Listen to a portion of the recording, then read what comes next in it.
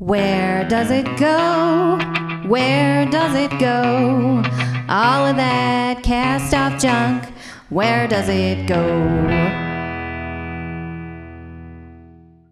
Welcome to Where Does It Go, a podcast about all kinds of curious endings. I'm Sarah. And I'm Emily. And today I'm going to talk about something that is one of my favorite design aesthetics, the Memphis Group or Memphis Milano design. So I sent Emily a link to a really fun article from My Modern Met about Memphis Group or Memphis Milano design, or just Memphis design, and she knows what it looks like just from the pictures. Oh, yeah, and I think most of us know what it looks like now that I know what it is, but I didn't know I knew what it was. Exactly. It's like once you see it, you're like, oh, yeah. Okay, so I'll talk about what it has influenced just a little bit so that people kind of understand, and then I'll go into the timeline. So it's influenced Pee-wee's Playhouse. This is the first thing that when I say this, people are like, oh. Mm-hmm. And even though they don't officially say that Memphis design has influenced Pee-wee's Playhouse, just looking at Memphis design and Pee-wee's Playhouse, like, I totally think that it happened. Saved by the Bell is actually influenced by this, like the whole design aesthetic of the like restaurant they used to meet in. I'm not a big Saved by the Bell fan, but I've seen it looks pictures. Exactly like the diner. Yes, yeah. The Max, I guess, is what it was called.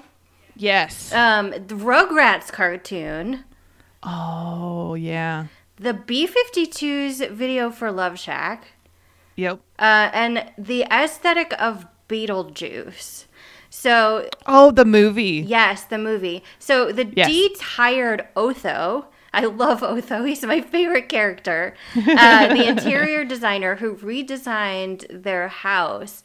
And it was like a dark version of Memphis Milano, because Memphis design is generally like, it's bright colors, it's squiggles, it's fun, it's outrageous, it shares with like different shaped legs like triangles and circles.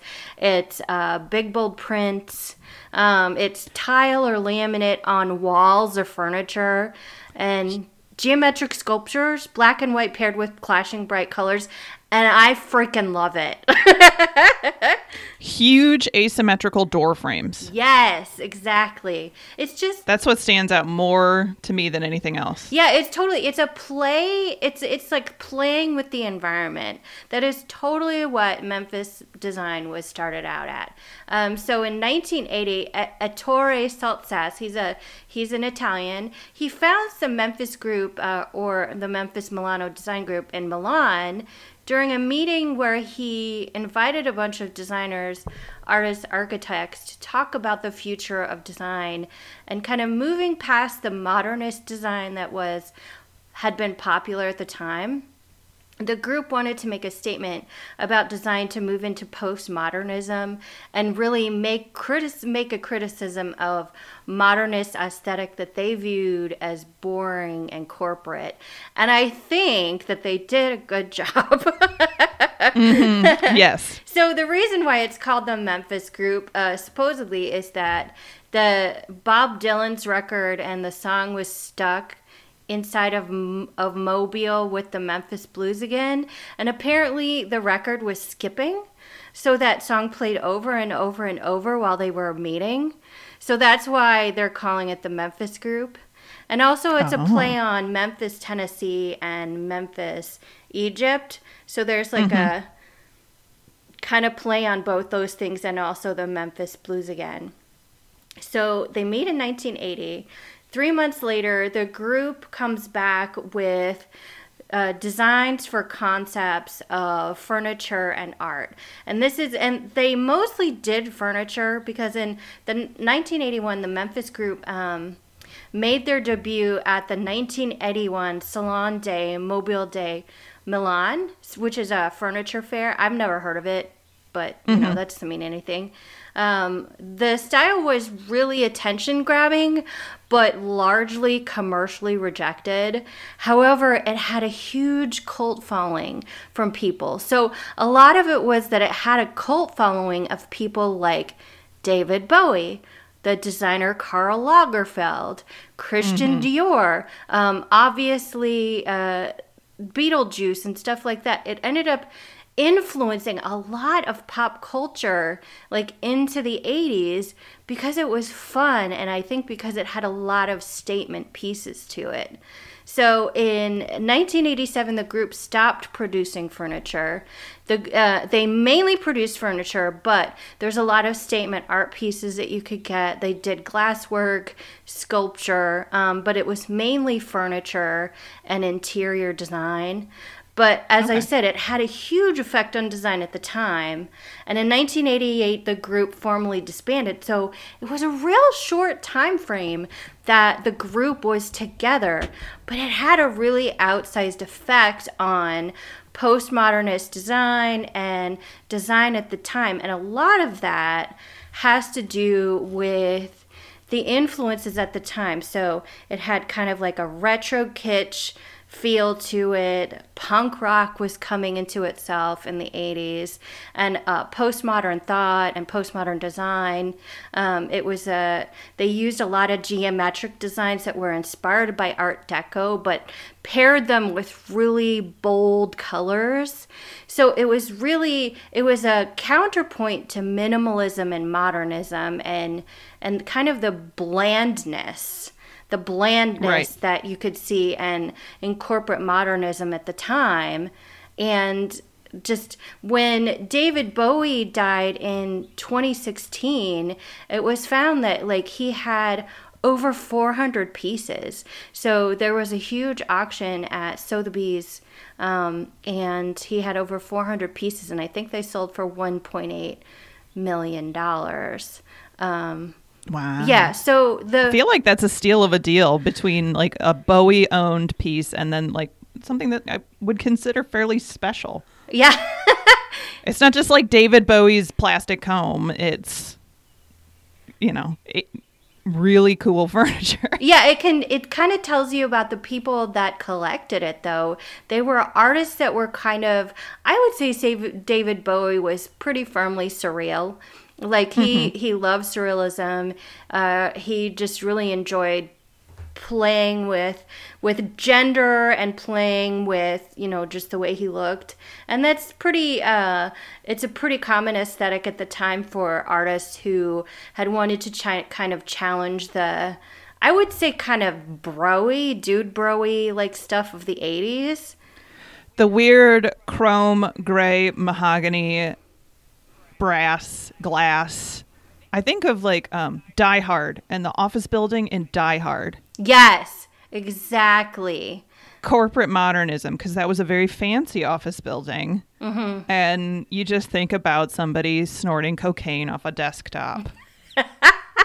And like that probably happened. I'm not going to say that Memphis Design, that didn't happen on Memphis Design, but it wasn't somebody in a gray suit doing that. Yeah. Snorting coke off, whatever. Yeah. Sex worker's stomach or whatever. Oh, God. So that's funny you should mention that, because where it went is kind of a twisty road. So because it wasn't it wasn't really commercially loved. It was kind of, I guess it was avant-garde at the time, but it had a cult following of, kind of cool people. And yeah. it later into 1980s kind of got a backlash about being stuff that yuppies wanted. So if you'll remember in Beetlejuice, the people that move into that house, I think they're the Dietzes. Or is the Dietz the couple that live there? The Maitlands are the couple that live there. The Dietzes are the ones that's what that I thought, because it's that's what I thought. So the Dietzes are kind of viewed as villainous, and the wife is like a yuppie, like an out of touch yuppie, and she and Otho are just like kind of viewed as ridiculous with like wanting to redesign this beautiful old house in this aesthetic that is was termed in one article I read post-mortemism. Because, there's a giant sandworm, and like the bar stools are just look like jagged teeth. And it's just, I love that movie because of the aesthetic of that. I think it's really fantastic. But again, the couple is viewed as villainous, and this design aesthetic is viewed as useless and scary. Mm-hmm. And it comes up over and over in media at the time. So National Lampoon's Christmas Vacation. I don't know if you remember this movie. Yes, the neighbors with the chrome and the glass. Exactly. And the asymmetry, because Margot wears a black and white dress that has like a blouse on one side and then a structured I think a lot about clothes and sets in movies. A structured black side, so the asymmetry in her aesthetic in particular. Exactly. You exactly got it. No, it's great. You've got it exactly. So it's viewed as useless. It's viewed as something yuppies really wanted. So it's kind of like, as the statement, the backlash is like, this is unaffordable, useless stuff that only people who with a lot of money and like no need to have tables that don't fall apart when we try to put glasses on them, like, or actually functional furniture that don't look like they're out of a fun house. That was a lot of the backlash against it, I guess, in the movie Wall Street. And I don't remember this movie at all. I did watch a clip of it because an article I was reading had a clip of it. But I guess Charlie Sheen is this Wall Street stockbroker, and his girlfriend redesigns his house, and it is basically in the Memphis modern design aesthetic. And he tries to put like a plate on one of the coffee tables, and it falls to the floor. So that's kind of like the feeling behind it. It's like super expensive, ridiculous, useless furniture. So I mean, the furniture itself, I love it. I think the aesthetic is great. But at the time, the furniture and the pieces were very expensive because they were artisanally made. They could range from $2,000 to $12,000 in 1980 money. So that's a lot for a regular family. They are not going to be spending $12,000 on a table that they can't like allow their children near. It's not going to happen. Right, exactly. And the people who have that style either have grown-up children, like Lydia Dietz is not treated like a child by her parents and doesn't really have, like, she's not even particularly liked by her stepmother. And then the Margot and Todd don't have children, and then they're sort of compared to the Maitlands, who really want children and are wallpapering their house and fixing up a farmhouse to have a family. And then the Griswolds, who have 2 children and are ostensibly a loving family, even though they're pretty ridiculous people. But they're the heroes in that story. Exactly. So it's a funny juxtaposition of like yuppie avant-garde kind of stuff and middle America family, because the Griswolds are from Chicago. They're supposed to be from Chicago, which is smack dab. I think they're from the suburbs. And then the Dietzes are like somewhere farm town America. They live on a giant hill. They live in a small town, and they know all their neighbors and all this other stuff. And Upstate New York. Okay. Yeah. So. Or no, Connecticut. I'm sorry. I think they're in Connecticut. That makes sense. I mean, that totally makes sense. But it's very much so close together. It's very much that feeling of the villainous, outsiders from the city. And basically the family, the middle America, the wholesomeness of the family, even though the Griswolds are hilarious, but we're supposed to love them because they're like our ridiculous family. So that's part of where it went. But it also went on to influence a ton of designers after its time ended. So there is a lot of designers out there, and especially after the group disbanded, that they influenced a lot of stuff after them. And so that gets us into what is termed as corporate Memphis. And this is possibly dubbed in Wired magazine in 2020. It might have been mentioned earlier. I don't know, but that's the first time I saw it mentioned when I read stuff. But many people think that Memphis design inspired what is called corporate Memphis. So if you think about corporate Memphis, the designs are like, the designs are themselves innocuous, but they're pleasing because the shapes are bold and they're rounded and they're fun, but they're not too fun. Bell? Like Taco Bell in the 90s? Exactly. So they're not too fun. Yeah. But they're definitely like supposed to be aesthetically pleasing, a little bit bold. And definitely there's a juxtaposition between the shapes and the colors enough so that it seems like it's fun loving, even though it's supposed to be like corporate America. Yeah. And it's been termed corporate Memphis because of that, because it seems to have gotten a lot of those design aesthetics, and probably the designers who work in those industries, graphic designers, were influenced by that when they were learning about art, when they were learning about graphic design, when they were, looking at different design aesthetic. So it's got a lot of bright colors, but not too bright. And it's definitely a snapback to the 1950s kitsch and pop art, just like Memphis design was. So it's kind of made a little bit of a comeback, Memphis design. So in 2013 and 2014, Natalie Depakier, and I'm really bad at French, I'm sorry, who is a textile designer and an original member of the group.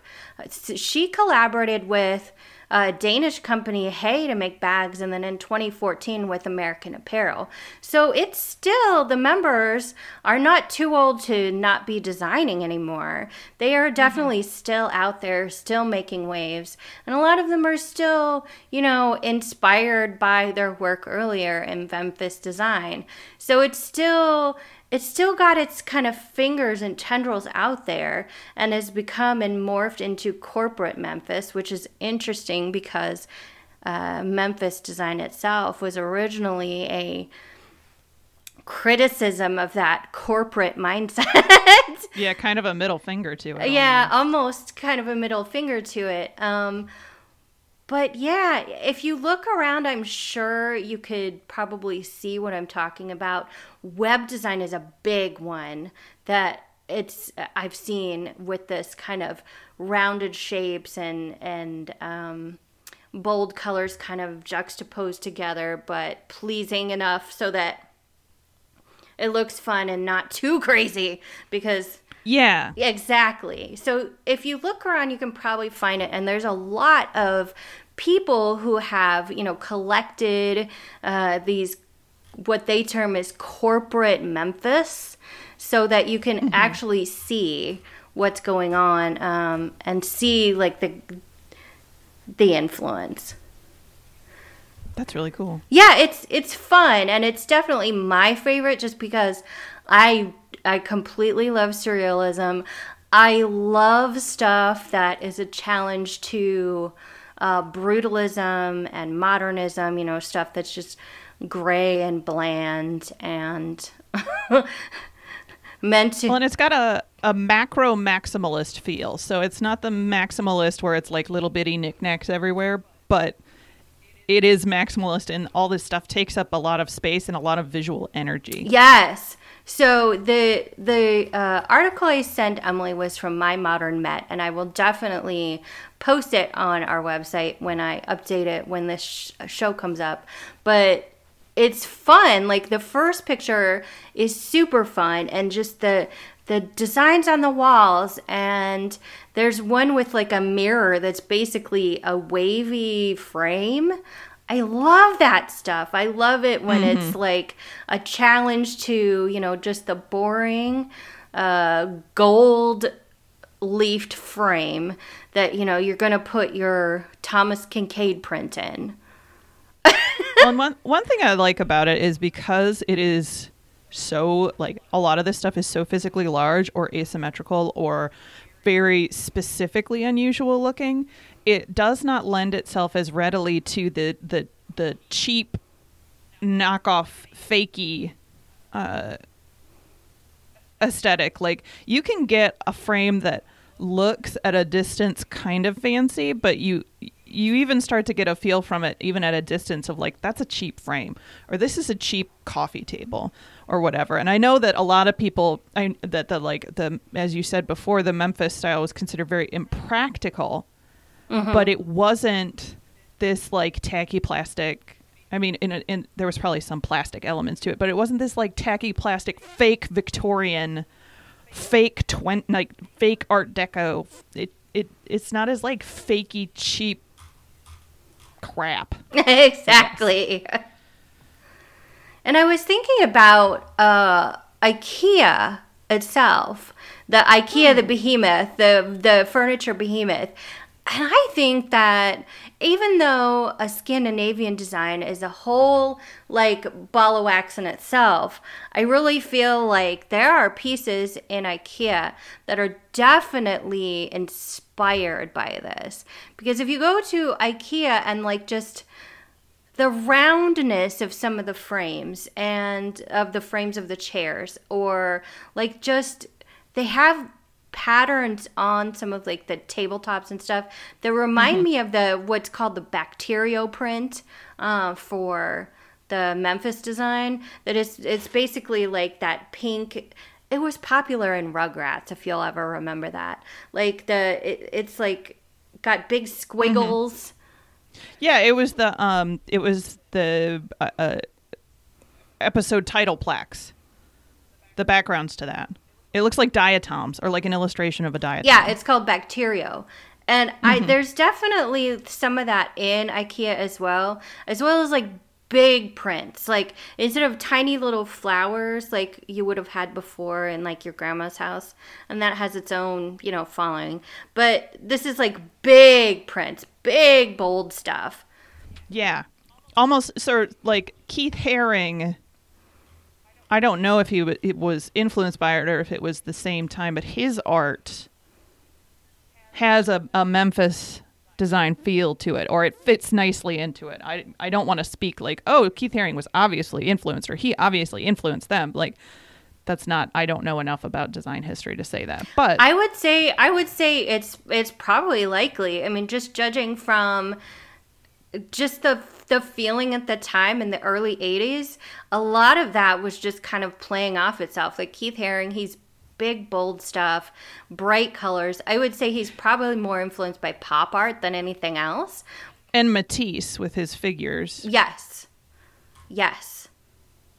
But I know more about art than I thought I did. Matisse was a little bit earlier than this. This is really much. Yeah. It's more like Keith Haring was influenced by Matisse's figurative movement and then adapted it for his own style. Yes.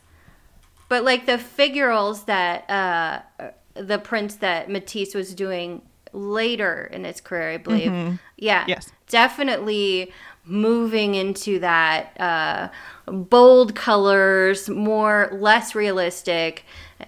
Definitely. And I love that stuff. As I said before, I love it. Like, I'm not a huge fan of pointillism or anything like that. Like, I love when people put weird stuff together. Oh, yeah. Or, like, use pointillism differently. Yeah. Not just, like, lunch at the park.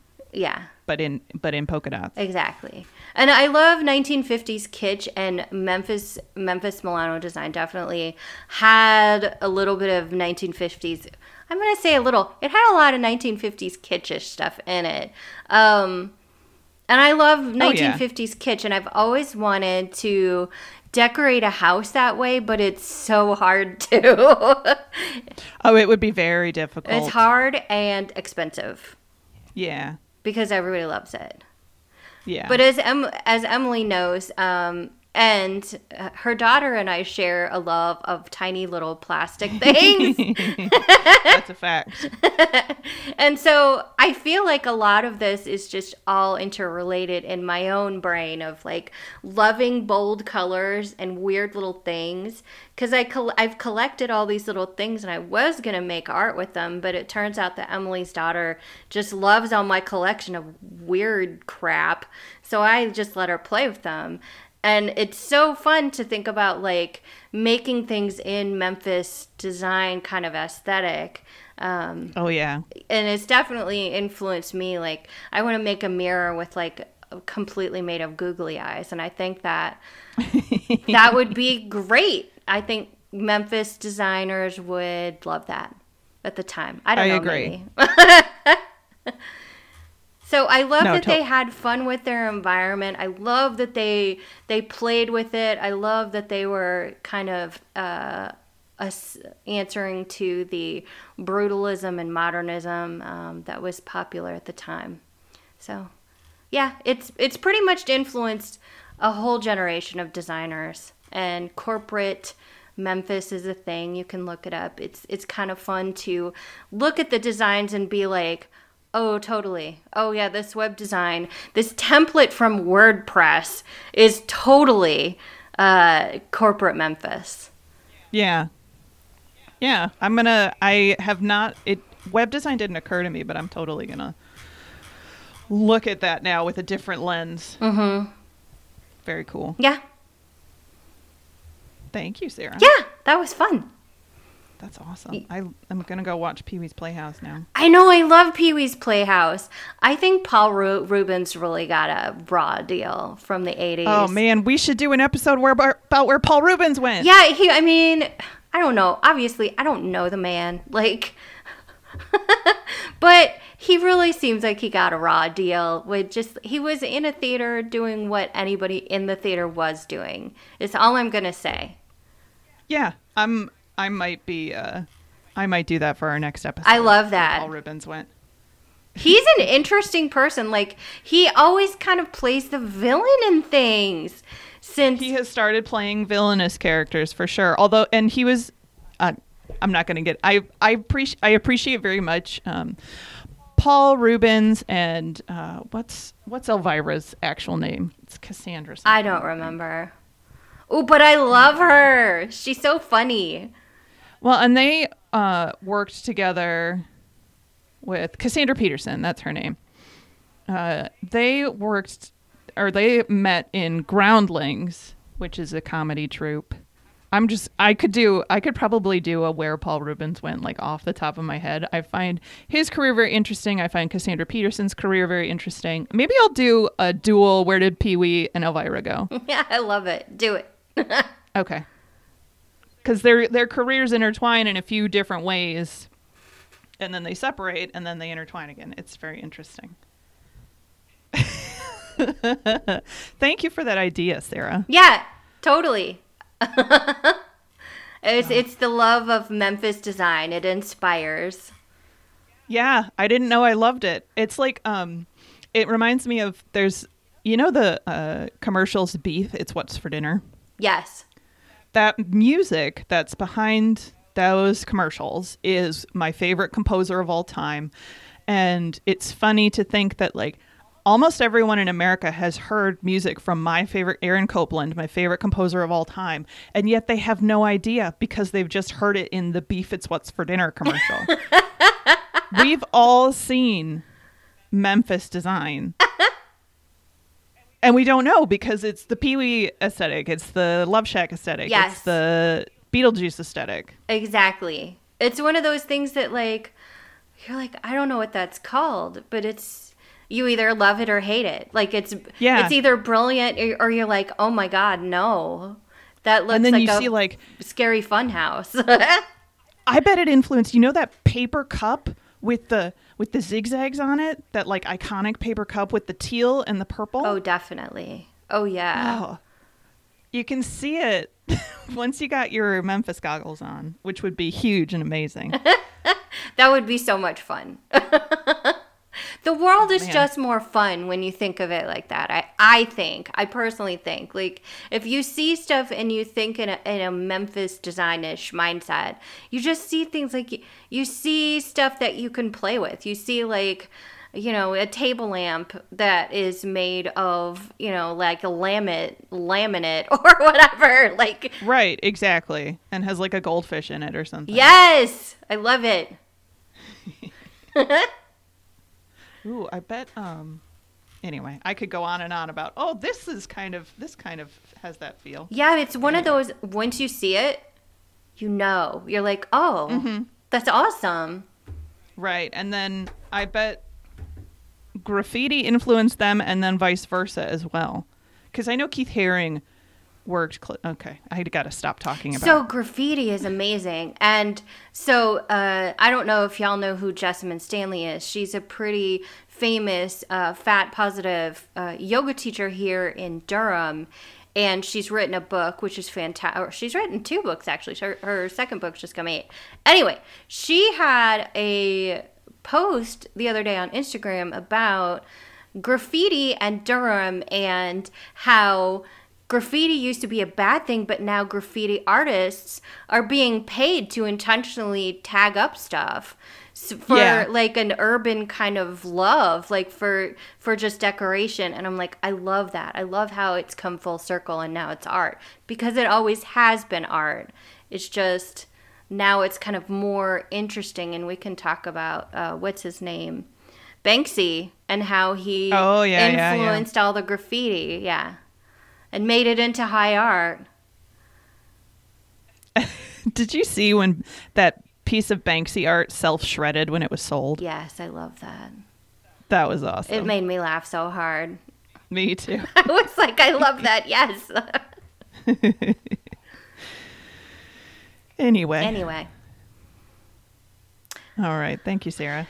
Absolutely. You can find us online. We're at where'sitpodcast.com. We're on Twitter. We're on Instagram. You can find us. Or you can email us, wheredoesitpodcast@gmail.com.